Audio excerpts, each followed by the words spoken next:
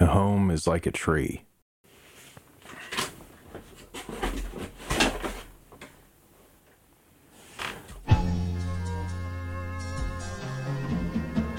A home is like a tree. Over time, it shifts in shape. A home is like a tree. It watches and it waits.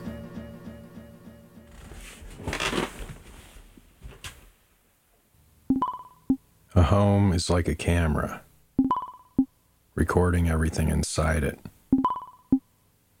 Moments in a home that shape a space, good or bad, evil or lovely, hover like a double exposure on top of all things that will follow in the same room. For this reason, in some religious circles, a home is called God's witness. Trust the home. It will provide a report.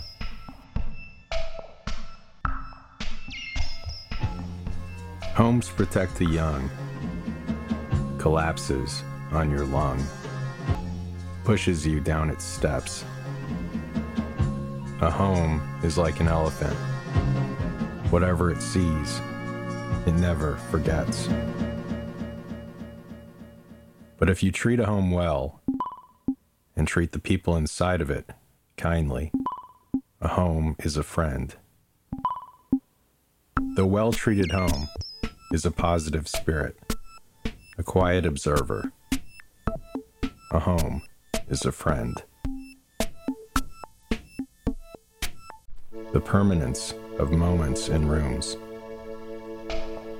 Moments of great depth become a part of the permanent history or permanent memory of any room. Take, for example, the moment just now between Dale and Marie. That moment will never leave the room in which it occurred. The life inside a room, good or bad, carves itself into the home's mind. This is how rooms with history take on a feeling that new rooms, which you could also call young rooms, do not yet possess. Look, just this once, the home will allow you to see it. A glimmer of light, like a beam of sun. Do you see it? It's Dale and Marie holding one another. As long as this home is intact, they are holding one another right now. It could be 300 years from now, 400. As long as this home is still here, that is Dale and Marie holding one another.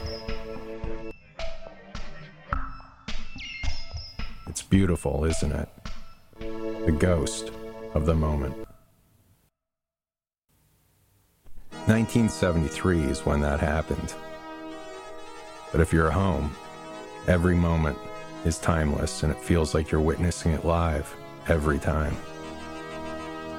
Of course, we are not homes, and we have to move on. So with that moment frozen, let's pause it. Homes conveniently can pause moments. In a way, homes are like videotape. There's a gear in front of you. Turn it clockwise. You're going to want to turn it clockwise until it clicks in a natural rhythm. That's it. You're doing perfect. With each click of the gear, the image of Dale and Marie will now lightly fade from view, and you will see a fast forward of 25 years ahead. With each click of the gear, the projected image of Dale and Marie will lightly fade now from view, from view, from view, from view, and you will start to see a fast forward of 25 years going ahead in time, slowly, in its place. The camera will not change its perspective. It will stay the same room. It is the same room. It's the same exact camera shot, just 25 years ahead, now in November 1998. If you ask the home, Dale and Marie are still in the room, or at least their moment is. You can still even feel them, but in terms of your perception of things, they're fading quickly from view. The mood of them merely hovers like color in the air. Next to this fading, barely detectable Dale and Marie is the home's current occupant. You might recognize him. You'll see a hyperactive, hurried person, a very detectable and fidgeting, 100% opaque Charlie Pickle. Charlie is presently freaking out. This is not a recording for Charlie, what you're watching. This is his current time. A live broadcast of Charlie Pickle in the morning. Charlie would be embarrassed to be found by other memories in that room, sitting there in only a pair of white underwear. He needs a shower and his eyes are red. This hasn't been a very kind day to Charlie on this Thursday morning in November. Kind of overslept today. Working at home hasn't kept him very much on a schedule. He knows Harland is about to hit him up on that speaker, too. Pickle. It's 11:05 a.m. Why haven't I heard from you, Pickle? Don't tell me you haven't left yet on your drop-off. Charlie is indeed running late. He needs to do his Thursday morning packet drop-off. It's 11:06 now, everybody. You agree with me? 11:06, Charlie. Are we paying you to be a chronic joke? Finally, with all of Charlie's strength, he releases himself from the attack of Harland's micromanagement and is able to click the talk button on his speakerphone. Got it, Harland. Sorry. Yes. 11:06. Leaving right now. Great.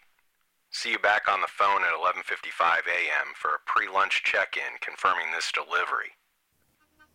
Talk to you in 49 minutes. Got me, Charlie? Got it. Got it. Charlie yells back to the speakerphone, snapping. Pickle? I don't appreciate that. I want to hear your door shut. And I want you to keep your phone on. When I hear you return, and when you return, tell me so. I want to hear when you walk back into your home. Even though he's miles away from Harland, Charlie feels a desperate desire to run away from the phone call, which for Charlie means to run out of his own home. The problem is he can't just up and leave. Charlie is a bit behind. He was a bit slow this morning and he was a bit slow yesterday. And he's just now getting most of his work finished. Once he gets his final spreadsheet done, he can prepare the packets and the disks and leave. Pickle, I haven't heard your door open to leave yet. Are you still there? Fucking Harland, man. Lay off. Charlie would describe Harland as the type of person who can't masturbate in front of a TV because he's so paranoid and also so self-important that he thinks there's a camera inside taping him. Charlie stops what he's doing and mimics opening his back door to leave so that it is audible on the speakerphone. Leaving now, Harland. Charlie then shuts his door and then carefully walks back to his speakerphone to turn it off, send, or talk, effectively muting him from Harland's invasive ears. To Harland, Charlie is out the door, and while Charlie is a little late, he's nicely harassed and, for the most part, on schedule.